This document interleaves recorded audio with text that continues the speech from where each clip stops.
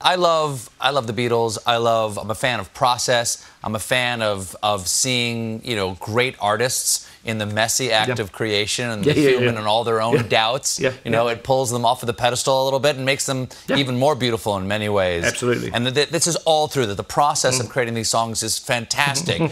As my wife Evie said, oh my God, there's so many hours of them just playing with each other. I mean, like playing like playing a game, like not playing their own songs, playing other people's songs, and playing them in a variety of different styles while they're waiting for tapes to roll or mics to be set up, and then suddenly they'll start working, and you'll see them discovering their song.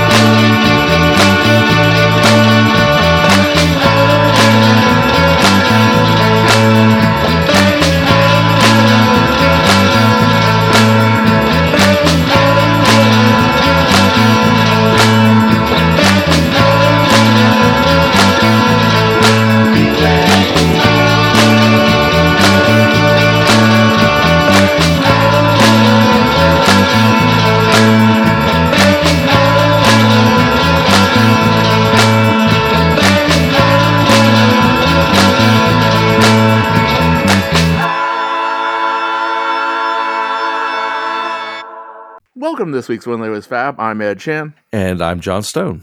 Well, okay, so it's been a week since the premiere of Get Back. This is John's first chance to tell us his thoughts. You heard my initial thoughts last week in that two-parter with our friend from across the pond, one of our friends from across the pond, the host of the Winter of Discontent podcast.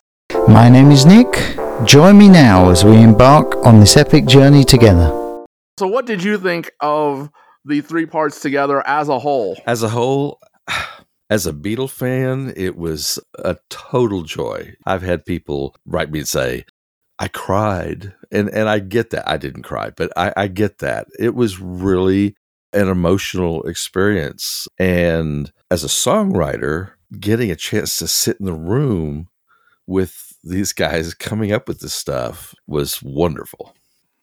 Well, I mean, you're not just coming up with the stuff, then how they workshop the song together to the final product. Yeah, it was amazing. So, I give it 5 thumbs up. At the same time, I also know that there's been criticism that it was boring. And I can see that too from a certain standpoint.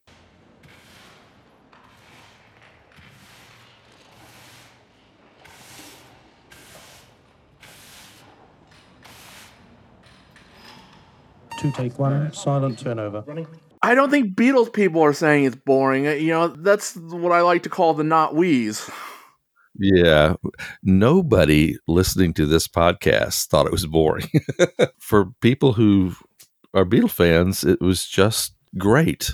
But for someone who is going to casually come to it, it might be a little boring. This is one of the few times, I mean, even Anthology, that was only sort of designed for the hardcore fans. The box sets are also only sort of designed for the hardcore fans.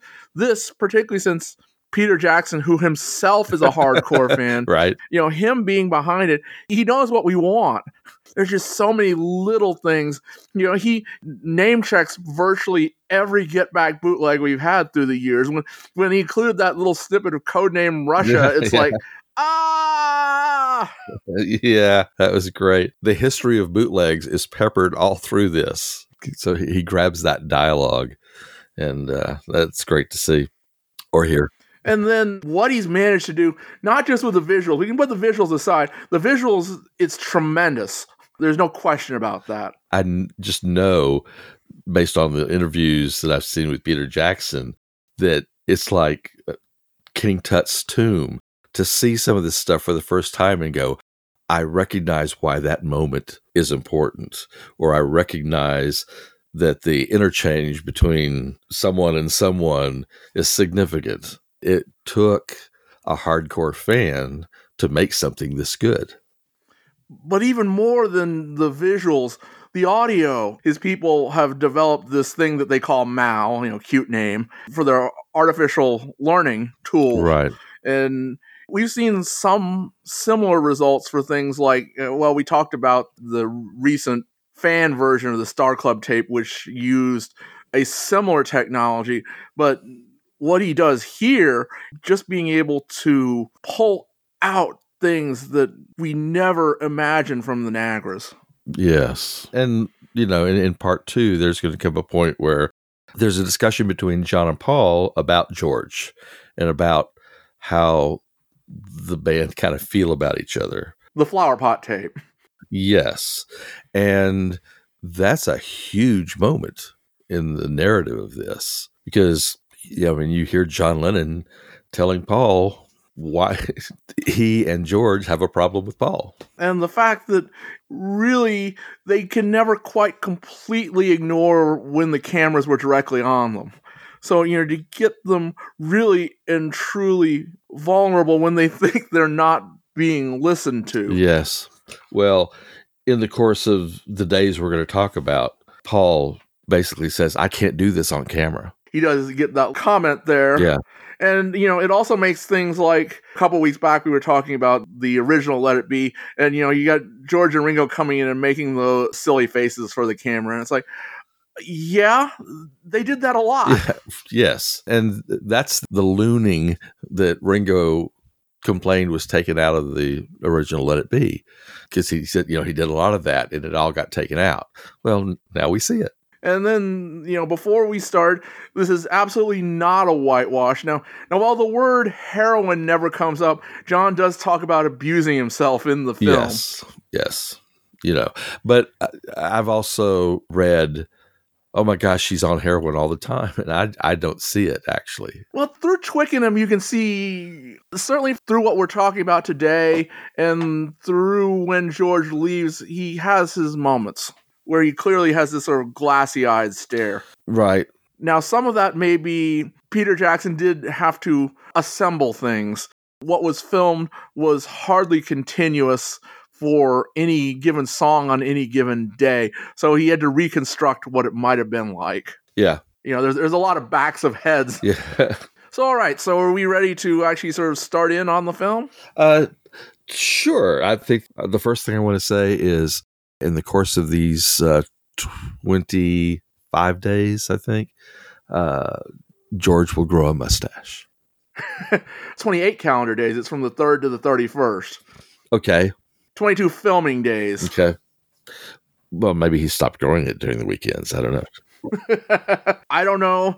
He might have had reason to grow the mustache, just like he might have had reason for being in a grumpy mood that morning. But we'll leave that for next week. That's why he didn't shave. He was grumpy. The other thing I would say that I was surprised is that George Martin is there from the top of the film. I mean, he is there a lot more than I knew. Yeah, he made an appearance at least every day. He wasn't there through all of the filming on every day. Although during the Apple sessions, he really was. Pretty much. And he was always asking, what are the times? When are you going to be here? That's how he is as far as his calendar. He works from this to this on this project. And so he fully was kept aware of when the sessions were supposed to be. And he was there from the beginning. He was there before Paul was. Well, and Giles talks about how George Martin's strongest memories of that session were so miserable. He doesn't seem to be really having a miserable time. There are a couple days in Apple where he's clearly bored and wondering, well, what's going on here? But still, he, for the most part, seems professional and accepting of Glenn Johns doing what Glenn Johns was hired for. Right. He pitches in and is always engaged, but he's not in any way in control per se. So maybe he just kind of remembers it as being, I made suggestions, but but who was in control? I mean, Michael Lindsay Hogg clearly wasn't. Glenn Johns clearly wasn't. And to a certain extent, it seems that none of the Beatles were. I mean, Paul tried to be, but... Yeah. It was badly organized. Kind of like Magical Mystery Tour, I guess. Nobody's in charge, and we're just going to show up and do this. Well, maybe we should let Peter Jackson have a shot at the Magical Mystery Tour outtakes. There you go. Although, on a more serious note, there are also 50 hours from First U.S. Visit, and Apple has purchased the entirety of the film that the Maysles brothers took. I wouldn't mind seeing them give him a crack at that. Does it survive? Yes. Apple says they have 50 hours of it. Okay, because, nothing survived from Hard Day's Night. The Maysles kept everything. And Albert, before he passed, said, we no longer own that. We have sold lock, stock, and barrel that footage to Apple. Huh. So, and then they apparently sold it around the time that First U.S. Visit was created. That's where the money went. So the film starts. The first time through, I was a little bit surprised at this sort of window-boxed mini anthology they give us to open the film. Right. So it's 9 minutes. I mean, there are a couple of weird things. They say 1956. John and Paul met in 1957. John was 16, but... Right. But, they get the story right, and for the most part, particularly for a casual audience. The second time through, I kind of got it much better. It serves to actually sort of bring up all these little points that become important during the Get Back film. It tells the Brian story. I was immediately struck by their music, their beat, and their sense of humor, actually, on stage. And it was there that really it all started. Ever so briefly, but it does tell it. And you even get... And here with the Beatles was Brian Epstein, their famous manager. Hey, pardon me for asking, but who's that little old man? Oh, that's my grandfather. He's very clean. For the medium fans, someone who's seen Hard Day's Night and is familiar with it, they might not have recognized that except for, oh, here it is in the beginning of the movie. Right. Don't let me down.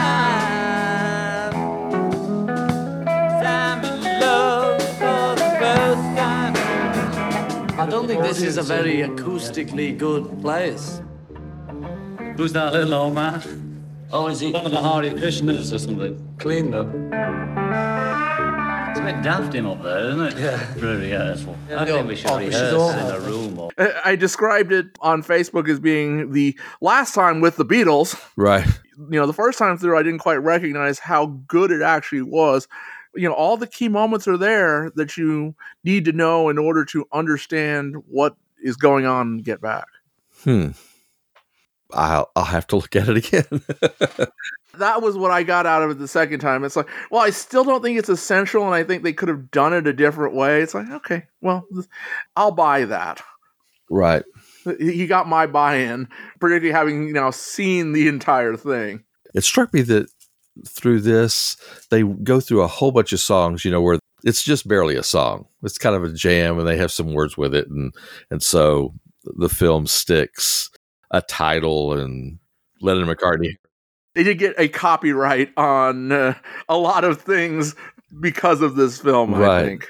That may have been a request from somebody. Someone is in charge of this film.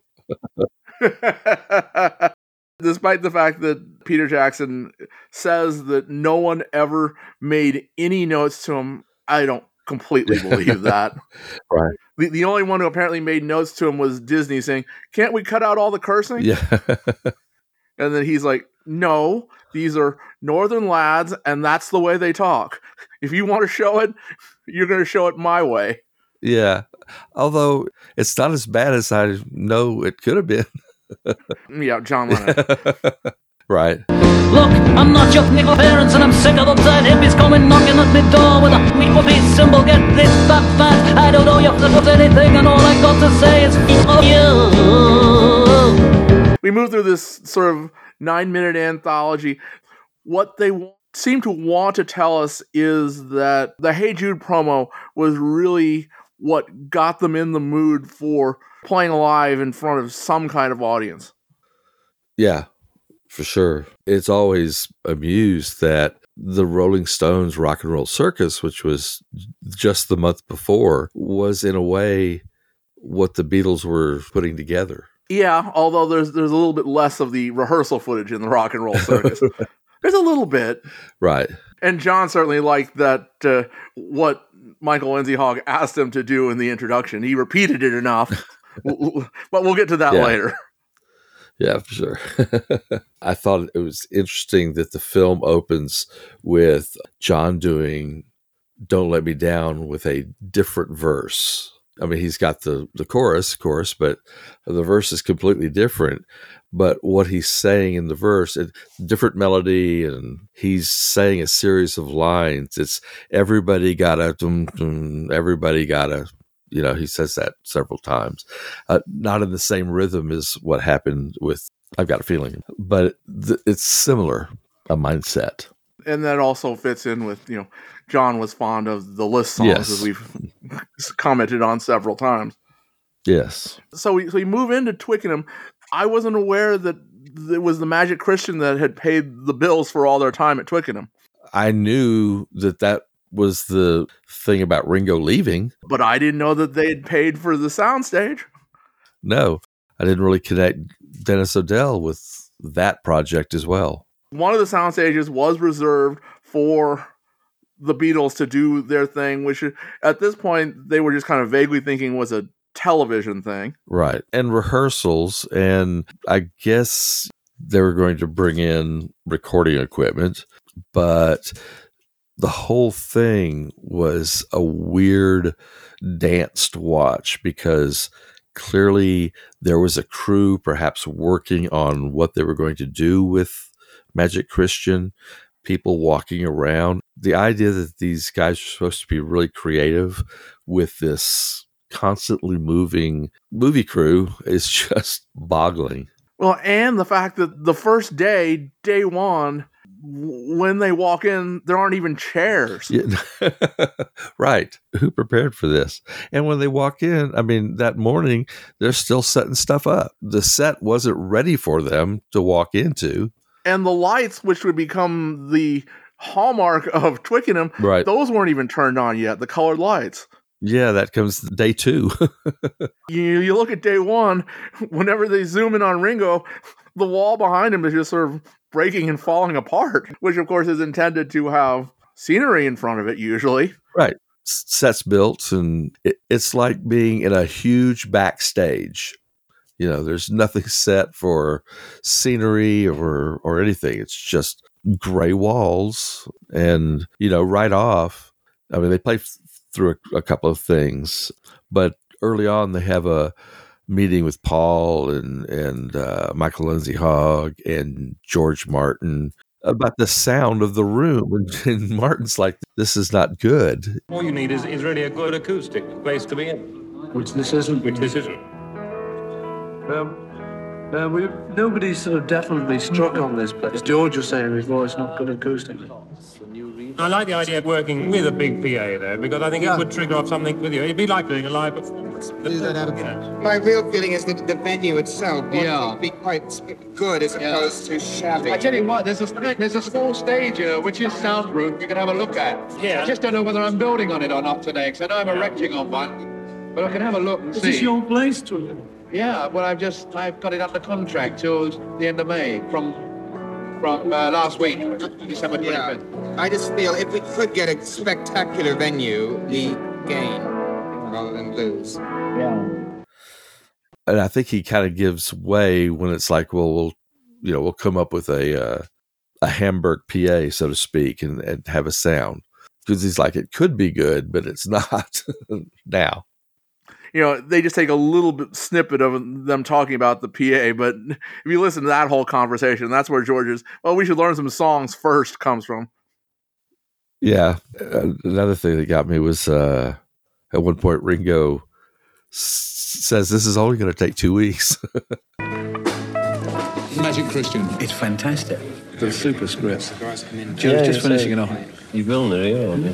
I'm using the other 2 stages because I left this free for I'll take you up in the art department when you get a moment. Yeah, okay. And you can see some of the designs and all that, because it's well underway. Is it still the 17th? No, 24th now because of this. You know, you want to get this. Oh, this is only going to take 2 weeks. Well, we don't know yet, do we? So love that lasts forever. And here's probably a good point to bring up Glenn Johns and that Afghan coat. Yeah. We talk about the John and his fur coat. It's like, wow. Yeah, he clearly had been shopping somewhere recently. I'm going to be on film. I want to look good. I would look great. Yeah. I'll look really hip. And I won't worry about how it looks 52 years later. Yeah. And how dare Michael Lindsay Hogg, that little 12-year-old boy, could smoke cigars. Well, he's trying to make himself look like the man he thought was his father at the time. Mom tells me that Dad is Orson Welles, so I can do that too. Which is real ironic, later on when he actually brings up Orson Welles. So yeah, we go through I Got a Feeling, that's the clip which we've had for a while. Yeah. It actually continues after George's. Is that one called I've Got a Feeling? John responds, no, it's called I've Got a Heart On. Yeah, the next little bit really is kind of cool to watch. They write on Don't Let Me Down. Don't let me. Yeah. That's all the bits you've got. Don't let me. If you had Don't Let Me Down, say it twice at the beginning. But you know like when you bring that, I'm in love, because I'm in love for the first time. Don't take that, it sounds like a middle eight. Oh, yeah, okay. It doesn't sort of, but so scrap that, except use that somewhere near the end. That one used to go after the... Lover on the past. No, that's nobody ever loved me like she do me. I'm just having a break in that bit. Yeah, but no, skip that little... Yes. Interlude. So I'll put do the it interlude right somewhere. At the beginning. I'll do one set of Don't Let Me Down.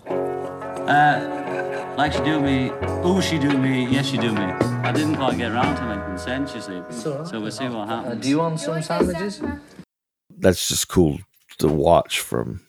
Yeah, from a musician standpoint. I mean, just this whole business of seeing how they created things. Now, of course, this isn't completely how they worked at other times.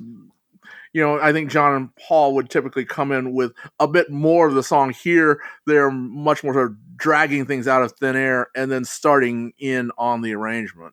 Whereas before, they would have a, at least fairly complete idea of a song, certainly verses and choruses. Yeah. And then it's like, then they would figure out how they wanted to play on it. Right. We see Kevin Harrington, who would become known as the redhead on the roof, Mal's assistant. That's great to see. Yeah. It's great to see all of these people, Yeah, Jimmy Clark. One thing that a lot of people have said is like, this is the first time I've ever heard Mal talk. And it's like, yeah. Other than his line in Help, White Cliffs of Dover. Yeah. And he sounds Liverpudlian. Another thing that I noticed was that from that first day, Paula's going, we're not going abroad. I was very taken by the place Dennis talked about, this amphitheater, because I could see it outside, torch lit, 2,000 Arabs and friends around. No, I think we won't be. I think you'll find we're not going abroad. Because Ringo just said he doesn't want to go abroad. And he put his foot down. So, us and Jimmy Nichols might go abroad. I think the thing to do is just be very flexible still about every aspect of the enterprise. Michael, I think you're pretty right. You won't give up.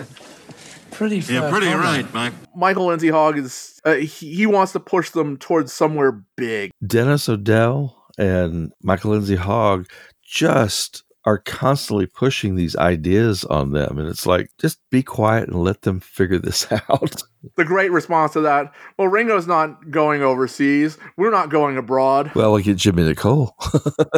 Then it ends with an early version of Two of Us. And Henry Cooper, the British fighter who was apparently pretty famous at the time, who is now remembered as being one of the guys who got pummeled terribly by Muhammad Ali. Right. I thought it was interesting that knowing how the evolution of Two of Us went, that it started off for Paul on an acoustic guitar, and it'll go to electrics, and the arrangement will take on a other thing, and then it'll come back to the acoustic guitar. Eventually, in the end, yeah, it's like, oh well, I was right where we started. So yeah, this is actually the way to do it. Is the acoustic guitar.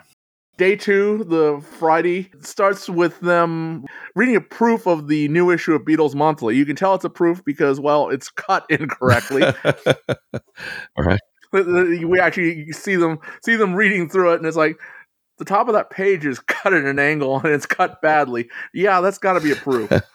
Since this was January, and they talk about Paul going to Portugal, then it's pretty close. I mean, it's in real time almost. Yeah, well, I mean, I don't think it took them all that long to actually get any corrections in and printed and out to the fans. Accompanied by his current steady American photographer Linda Eastman, Paul spent a December week in Portugal visiting the Beatles' biographer, Hunter Davies. We get Ringo with his new song, Taking a Trip to Carolina. And Paul says, taking a trip to Carolina, oh, that must be in Ringo's mind. It's like, yeah, they're thinking of James Taylor. Right. And I think right around that time, George basically says, all of his songs are kind of slowish. He's already kind of like, I'm not all that into this yet. Well, I mean, this is also right around where he says, I don't want to do a show. Yeah, right. That's pretty funny. We had a fair bit of them going through a bunch of early songs. Right. Well, there's another thing that happened before that. If you wanted to get 8-track stuff to record all this, where would we get it? Because apparently it hasn't been. We'll lend it to ourselves, but EMI should do it. It's like if Benjamin Britten wants to do an album in Paris. EMI would get it. And they do, of course. We subsidise EMI, then get it out of it. Right, because they just told Glyn and Mal, they just told them that they've only got 4-track. But I know for a fact that they got 8-track out for the Beach Boys. But the Beach Boys are American. I guess this was when George sort of stepped up and said, well, I got one, but somebody needs to look after this equipment because, well, this is 10,000 pounds. And I think when it eventually comes in, there's talk about, well, is Alex, as head of Apple Electronics, is he going to set it all up? And George Martin said, no. Which, of course, is foreshadowing for what we're going to get in a couple days here. Yeah, still nobody had gone over to that studio to see what's there. The studio was actually not in terrible shape, well, other than the fact that they hadn't put in a patch bay yet. Or run cords, or it looks to me like there's a window open to the outside. But we'll get there. Right. There's a myriad of details in this that you go, wow, maybe we can't do this on a chronological timeline. They're having lots of fun, and Paul goes through these various songs, just fun. We know that Our Love Is Just Fun. Right. And Thinking of Linking, your favorite. Yeah, although they didn't do that big opening, and that's the thing that got me. So he was just doing the tune. Won't you please say goodbye? That was an interesting one. Won't you please say goodbye? Love has long since grown cold. Hey, won't you please say goodbye? How many times must you be told? Won't you please say goodbye? I don't quite know what that was. They've got the copyright on it, apparently, so. Yeah, maybe they didn't quite know what it was either. The list of these songs is interesting to me because clearly they all know them to some degree. Ringo's probably hearing them for the first time, but, there's quite a few songs that they did together. Don't know how much they played out, when they were performing in their early days, but there are, quite a few songs there. Well, I mean, of course, John and Paul would know them because they were basically sitting nose to nose and writing most of those things. Right. Although they didn't go for any of the ones that they had actually sort of handed out to other people. Right. Well, other than Peter and Gordon. But where all that leads to is them resurrecting One After 909. Yes, that's actually worked. Whereas a lot of the other songs are just fragments. Yeah, they would have had to put together a medley or something. Maybe that was the beginning of the Abbey Road medley. Peter Jackson here chose to put in the Casbah photo of Cynthia. He does that periodically, and I think he had to. You got to break up Twickenham. Right. You got to cut away to something. Charlie had another and his bag of towel, and lordy, did they have a bag of fun. Oh my God, oh my God, oh my God.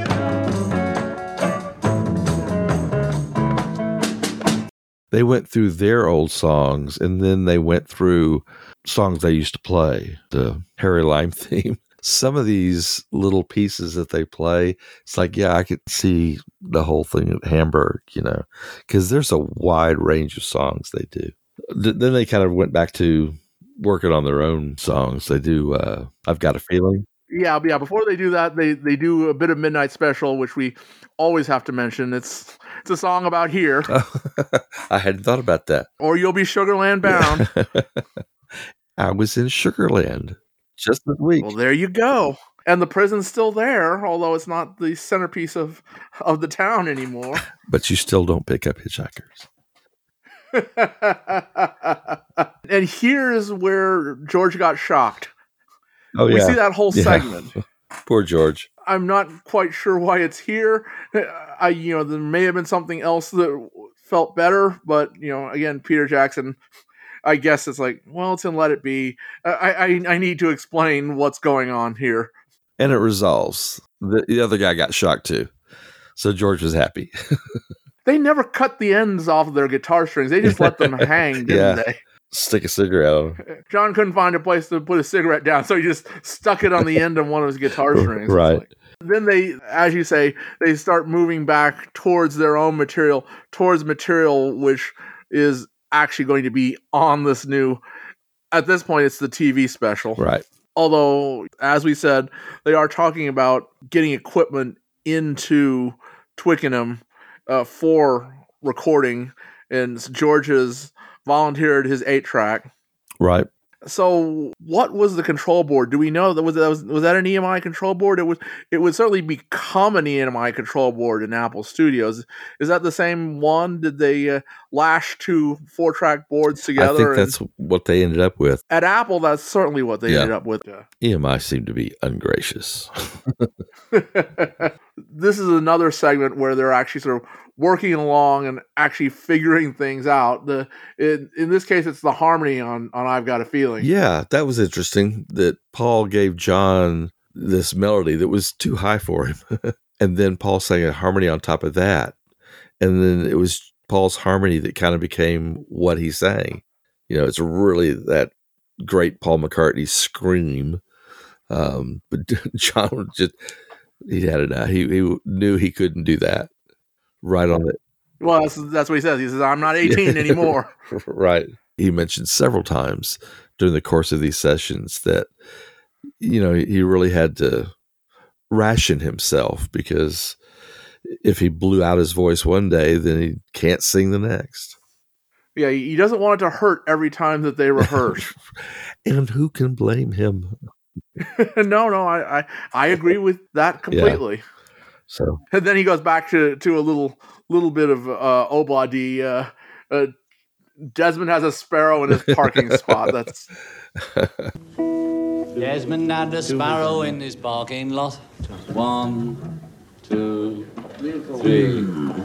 Don't let John being John, and when he wasn't spaced out, John was very funny. He was funny when he was spaced out. His mind just went places where it should not go. It was almost like Robin Williams, the associations he would make in his head. Yes, clearly he uses that same skill in his lyric writing. I Dig a Pony and Everybody Had a Hard Year. I mean, he would sing different phrases each time. His mind just kind of went places. Until Yoko asked him to get back to what he needs to be doing. That's what she was whispering in his ear. Another myth busted. Yoko's not doing anything to the band at this point. No. She's mostly just sitting there. Right. And it may be just that. That's all that had to happen, is her being there to annoy some folks, because later on there'll be a discussion about Yoko and John and his need to have her close by. And Paul is like, I totally get it. He just wants to be with her. Well, and we got to remember, Yoko had relatively recently just had a miscarriage. End of 68. I mean, yeah, November? Yeah. The baby was supposed to be born in February, I believe. Yeah. We talk about Yoko in the bed during the Abbey Road sessions. Part of the reason why she was there may well have been health concerns. A miscarriage is a nasty thing, especially the way her miscarriage went. Yeah. And I agree. There wasn't anything overt that she did. But I also have to say, it's like we were saying with another issue. This had to clear the Lennon estate. Yeah, but still, he's using enough of the footage that it can't be something completely different. Right. They let them leave in the bit with Heather, which we'll get to, in the Apple Studios, where Heather is clearly being a little kid saying, oh, well, I can do what she just did. Yeah. John goes, Yoko. Yeah. But, if there was something going on, it didn't take a whole series of something going on. It could just be one single incident that either gets in the film or doesn't get in the film that could set the tone for something. I personally think it was more people in the circle around the Beatles that were tended to be more critical. Magic Alex, anybody? Right. So then they move on to Give Me Some Truth, which what Peter Jackson has now said is that when he showed the footage to Paul, Paul had no memory of helping him write any of Give Me Some Truth, which is kind of funny. Yeah, it is a Lennon copyright, but Paul is clearly familiar with the song. This is the version that I wanted, which is not in the box set. I've got one. Give me some truth or something. Something like that. Give me some truth. We can finish that. Just remember your hangman bit. Yeah. It was all right. No, freaked out. Yeah. Yellow Belly, son of Gary Cooper, gonna. Yeah. Freaked out, it was started in D, didn't it? Second time. No, that was my bit. Second time. Yours was in E, wasn't it? No, it wasn't.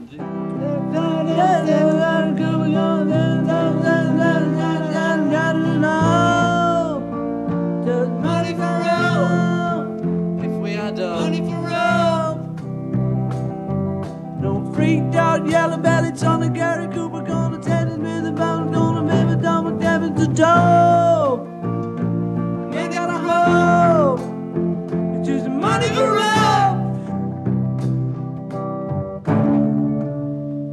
Question I have is where this song was learned, because this is day 2 and Paul knows it enough to know the melody and the words, the fake words that you use. That he would help to move along. And he knows the pattern of the melody. And I mean, there's things that he knows that I don't know where that came from, whether they actually worked on the song somewhere. Although they didn't do it nearly as frequently, maybe they did still have outside songwriting sessions where they just happened to hook up and it's like, oh, well, let's work on some stuff. I've got this and you've got that. It made me wonder. We know with Hey Jude that there was at least once where they were outside somewhere and Paul played it for John. So then moving on, they asked George what he's got. Oh, I've got a few slow ones if you want. Okay, yeah. It's really getting into a show. Bottoms up. If you'll all turn now to Sunrise, I'd be very much appreciated for you. No, all things must pass. Is this a Harry song? Yeah, there's no solo or anything complicated.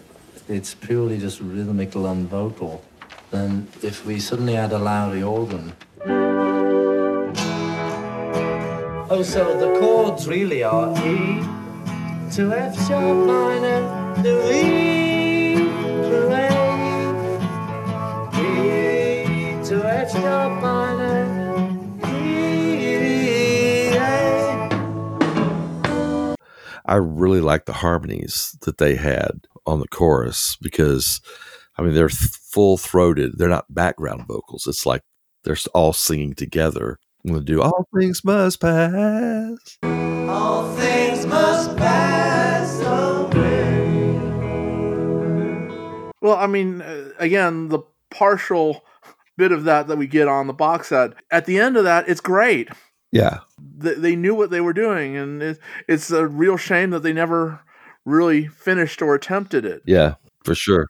Although, as we would discover, it was in consideration all the way up through pretty much the next to last day. Yeah, that doesn't make a lot of sense to me. John also made a comment.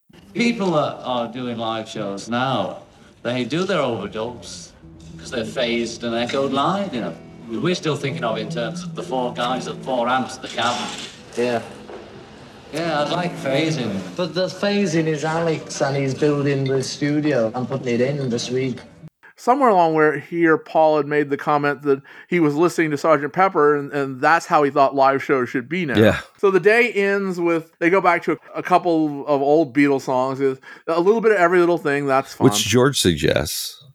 That was kind of nice. There was another thing that came up, though, was George saying that the White Album was the first album he ever tried to get involved in. And the camera was on Paul when George was saying that. And it was almost like, it was funny the way he appeared to take it. Like, really? Well, again, that may have just been a case of, well, they didn't have any coverage for that. So they had to create a shot which at least looks like it might be. Yeah. What might fit with what they're saying. You know, coverage for really a lot of Twickenham seems pretty spotty. Yeah. It seems like they were thinking TV show where we'll have a couple seconds that we pick up here and a couple seconds we picked up there. Really, by the time they got to Apple, they kept the cameras on most of the time. Yeah. A couple of key moments at the end of the day. They talk about Billy Preston. The best jazz band I saw was Ray Charles' band. Yeah, I mean, that's jazz, really. It moves me fantastic. It's fantastic. Billy Preston was too much. Yeah, I'm sure you'll dig it when you see. Billy plays piano with the band, and then he does his own spot where he sings and dances and plays organ solo, and then Ray Charles comes on. He's been so Charles, really, because he's like too much, because he plays organ. It's so great. No, Ray Charles doesn't bother with the organ now. He just, I'll leave it to the young guy. Billy, too much. That's actually tied in with George really sings the praises of Eric Clapton, the way he plays. And how it's different than how George approaches things. Yes. In fact, George says, I can't do that because Clapton plays, these fluid leads over as part of the arrangement background. He goes, I just kind of put little things in, and he couldn't lead like Clapton did. And then he goes on to talk about Billy Preston and how great he is. On YouTube, there's a clip of Billy with Ray Charles and Billy singing 00 Soul. That is just so hot. As a kid who saw Let It Be and looked at the pictures, and at the time, Billy looked like a contemporary with these people. You see him in this film, and he's quite young. Particularly since, the Beatles knew him in Hamburg. Right. I hope he had a note from his teacher. And we've got footage of him with Fats Domino and some various other people on television in the late 50s. And it's like, wow. Yeah, exactly. Wow. Andy came from Houston. We have to mention that. Absolutely. Billy Preston was born William Everett Preston on September 2nd, 1946 in Houston, Texas. When he was just 1, his parents divorced, and the family then relocated with his mother, Robbie, to South Central Los Angeles. Then the day ends with Peter Jackson clearly having some fun. He's assembled some shots of tired and sleepy Beatles over Paul vamping on I'm So Tired. Yeah. Then they had the weekend off. And did things. So day 3 was the Monday, and, things are gonna start happening. Yeah. Good morning. Ringo comes in. He says, I won't lie, I'm not too good. Morning. He clearly had an evening. Right. And the various conversations, they're all gathering and talking. This is where George Martin says, Now, Alex rang me yesterday, George, and said that you didn't think that you needed an 8-track console. Alex said he can build one. Now, the thing is, it might go wrong. Yes. Well, and then not just that, they're already talking about the Apple Studio. He's busy building recording studios. Where George says, Alex is going to build an 8-track machine. And, George Martin says, I don't think we should have Alex build one because it's better to have something that we know we can use and is reliable. Then they go into Don't Let Me Down. Okay, I like Paul and George's harmony on Don't Let Me Down here. I don't know how it would have fit into the final song, but the la la la's, that's really sweet to me. See, I found this part really interesting because of, in a way, what John says later about how Paul operates. But John has this song, which clearly is unfocused at this point. But Paul instructs everybody. George should play this arpeggio and Ringo should play this drum lick. And it's really going to a much sweeter, softer, smoother place than John would take things. Yeah, and thankfully Glenn Johns comes along and says, no, here's how you should do it. And they actually, oh, yeah, you're right. Yeah, I just found that part really illustrating as to how they operated. We get a couple more of these. This is the first real, how do they put together a song? Okay, it's been written, or at least it's been mostly written. Now, how are we going to arrange it? Yeah, it's part of some of the arguments they'll have as to the process of arranging. Yeah, exactly. And if you look at it in terms of time, they spent just a hell of a lot of time on this session. Peter Jackson condenses it down a little bit, but it's still a significant chunk of the film. Yeah. Them working through this. And it's important because, well, it strongly informs what comes next. Yeah. They're used to each other. And you don't get the context of some things without just kind of having bigger knowledge. The fact that George has come back from really being George Harrison in the United States, working with the band and Dylan and Jackie Lomax and meeting Frank Sinatra and all this stuff. And then he comes back into this, now Paul's going to tell him what to play. Back to being the junior member, the little brother. That's a big background noise. Although we did get to bring another Krishna into the studio. the camera turns around and the one Hare Krishna has now become two. Yeah. But, in this whole thing of trying to decide where they're going with this, Paul gets kind of petulant. For sure.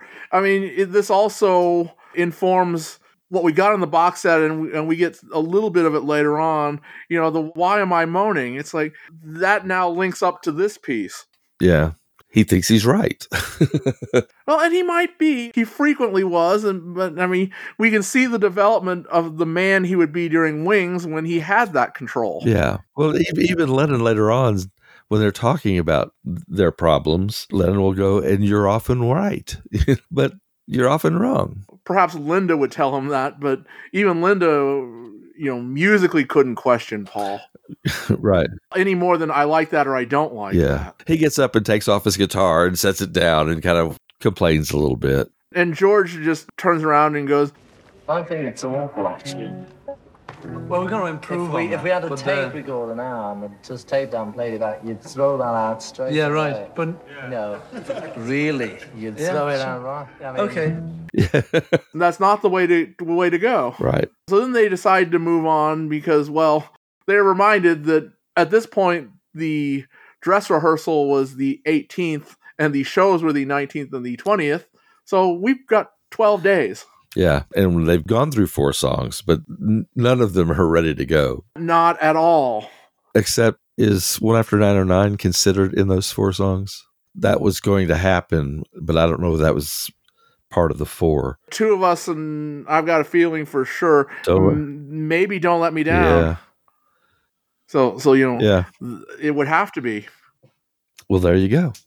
Because Paul really hasn't started in on his songs yet. Yeah, except for 2 of us. So that knowledge adds a little bit more tension to what's going on. Right. And, there's this back and forth between George and Paul about what to play. And, there's semi-hushed tones. And Paul kind of looks around at what's going on behind him, and he says, "But I always hear myself annoying you, and I'm trying to. No, you're not I annoying. Get so I can't say I'm annoying. But you know what I mean? Well, we do this then, and then I don't know. Yeah. I can't do it on film either. I can't freaking do it on camera. Yeah. Forget about candy camera. The context is what matters. We're coming to the end of the day, and as it appears in Let It Be, it is a fairly big blow-up argument. And it doesn't play that way here at all. Yeah. I think there is an attempt to explain real feelings, because George at one point really says a great truth. Well, I can only do me, that one way. However I do, I think he feels like Paul wants him to do the way Paul would do it. And George is like, I can only do me. Yeah, I mean, they're all really being fairly reasonable. Yeah, which may be why this illustrates why they had to break up, because they just reached a point where they're all speaking truth, but, there's not a common vision. Well, I mean, George grew a lot more than just a mustache. Indeed. Even during just the course of January 1969, he's a different man by the end of it than he is at the beginning of it. I would agree with that. And then he goes in and demos something, and All Things Must Pass, and Old Brown Shoe on a single day. And you think he's a powerhouse, whether or not McCartney recognizes it or anybody recognizes it. I would argue that Paul had as good in 1969 as George did. Let It Be in Long and Winding Road and the medley. Yeah. He was every bit George's equal. Now, John had fallen behind, but... Well, and as this goes on, Paul will play a series of songs that populated his next two albums. He has a lot of stuff there in his arsenal, and he's really at a peak. Really, starting from the White Album period, all he had to do was almost think about them. And, we're going to get into this in the next show, because it happens on the next day. But I mean, we can mention it because we got a little bit of this in the 60 Minutes piece. The whole Get Back thing. Yeah. Oh, yeah. Stay tuned, folks. Paul can just pull these songs out of the air. Yeah. What's the famous story? Picasso's last words. Dustin Hoffman. Yeah. It's like he pulls it right out of the air. But what we get through this film is, okay, there's inspiration, and there's even, the first part, but there's still all this hard work, what we just saw them doing with Don't Let Me Down. Yeah. It takes a lot to get it to the finished product. Well, they have set themselves a goal that's just, I don't even see how you would do that. And the fact that they pulled it off so successfully, and not only pulled it off, but think about how many great songs are on this album. And it could have been more. So for people who are listening, the Beatles were really, really good. That's one of the things that Peter Jackson is telling us. It's not these guys are gods. It's these guys were very talented young men, but they also knew how to work to make the finished product. Yeah. Let's sort of wrap back around to the argument. The whole, I'll play what you want me to play, or I won't play if you don't want me to.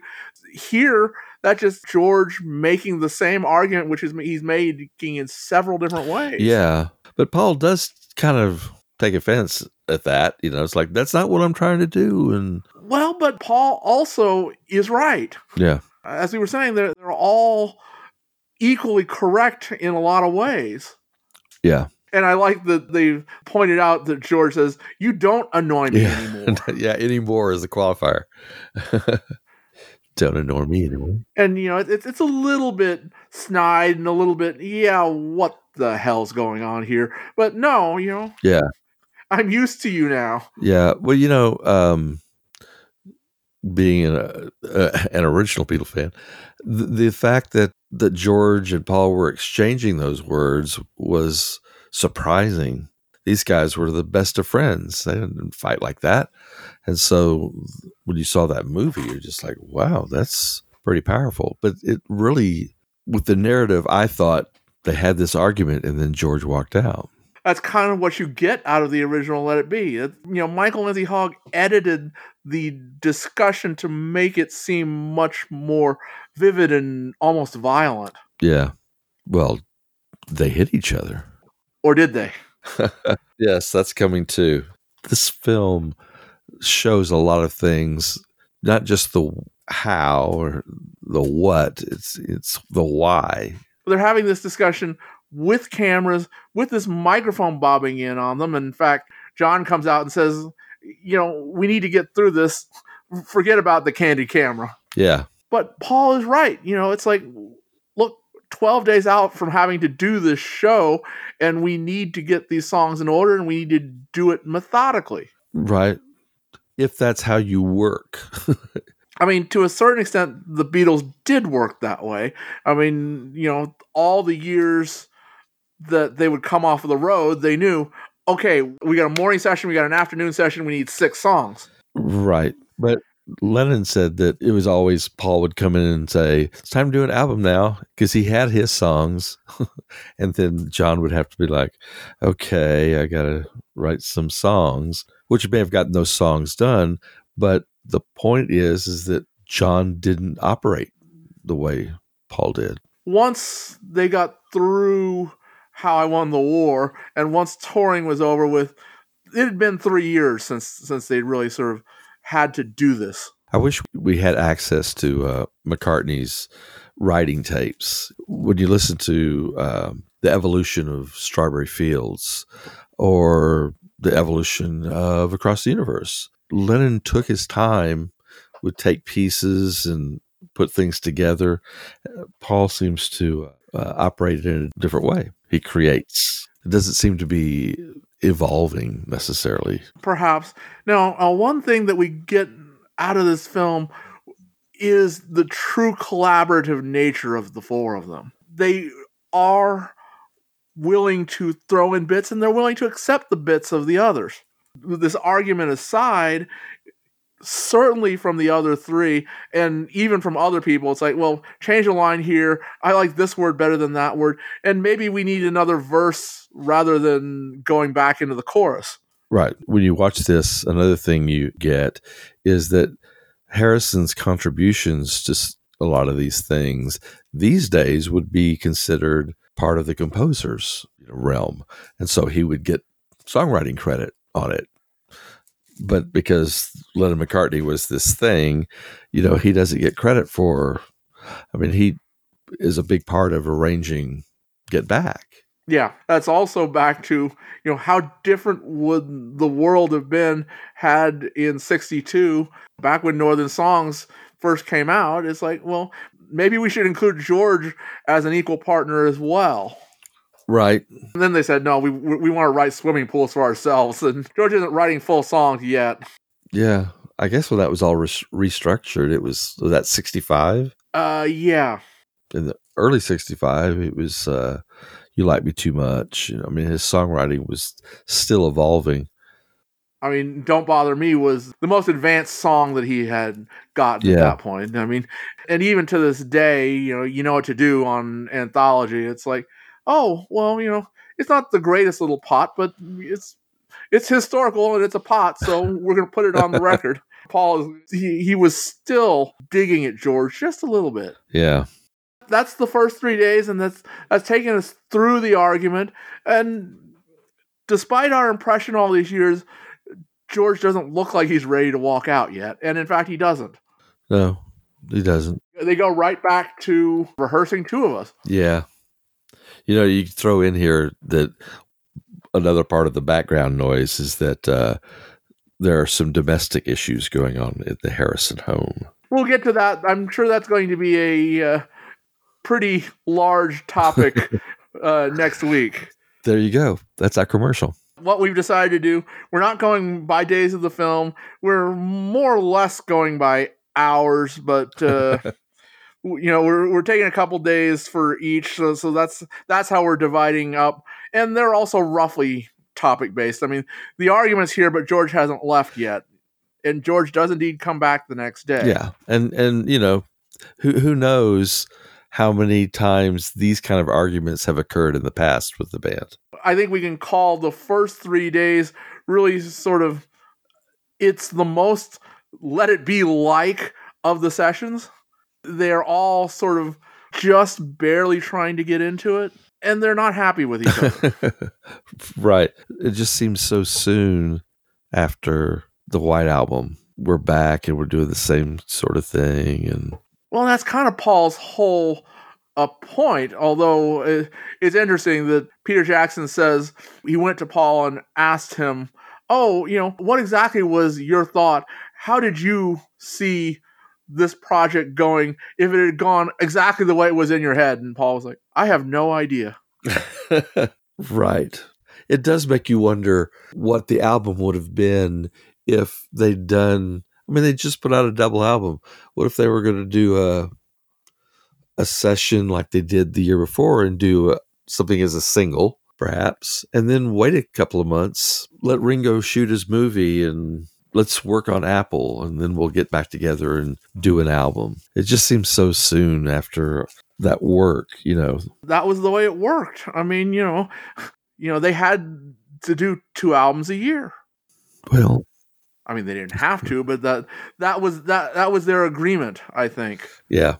Yeah, but I think they were exhausted. Yeah, that's what they did. That's what they chose to do. But I think for the band, it might have been better to wait a little bit longer. In this instance, you're probably right. It certainly would have been better to have gotten some more songs out of John. Yeah, exactly. If we push Abbey Road back a little bit, then, Come Together and I Want You become 2 songs from John that could have been gone on to the Let It Be project and could have been played live. Right. But, the songs that were evolving at that time, that would have included Old Brown Shoe and maybe something, All Things Must Pass. Some of those songs that didn't make it would have been more fully cooked. And one last thing. So, we mentioned that George was saying that all of his songs were slow ones. It's interesting how a lot of George's material is stuff that he just says, I wrote this the night before. Yeah. And we'll get to the specifics, but we talk about Paul, George had figured it out. Yeah. All right. So next week we move into the next couple days. Lots of stuff to come. It's really good. And we will be bringing in friends to talk with us over the next handful of weeks. And, we just figured this out. We will be doing this through the middle of January next year. Wow. But the nearly 8 hours deserves it. Yeah. If we can watch it, we can talk about it for... We'll do 3 on the rooftop concert alone. Well, for that we'll just have to go stereo, and we'll put somebody in the middle, and I'm on the left and you're on the right, and we all talk at the same time. That should be fascinating.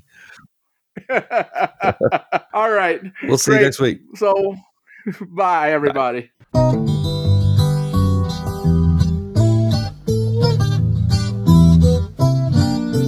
Subscribe to When They Was Fab on iTunes, Podbean, Stitcher, or wherever finer podcasts are found. Please join our Facebook group, and we could be reached at When They Was Fab and on Gmail. The opening theme was written, produced, and recorded by Jae Young Kim, Feast or Famine Studios, San Francisco, California.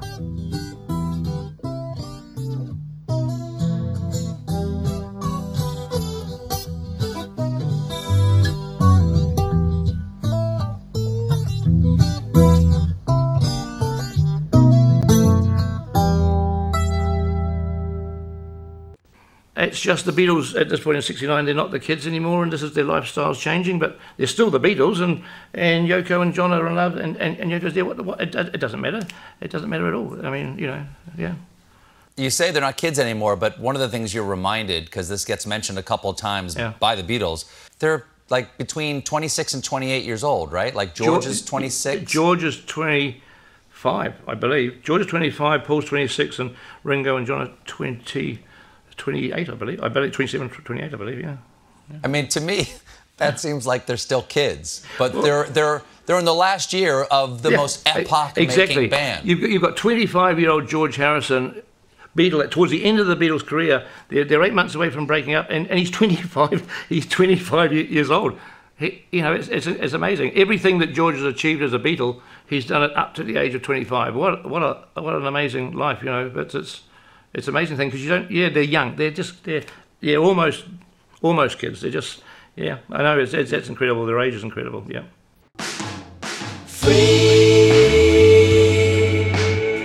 I tell you one thing.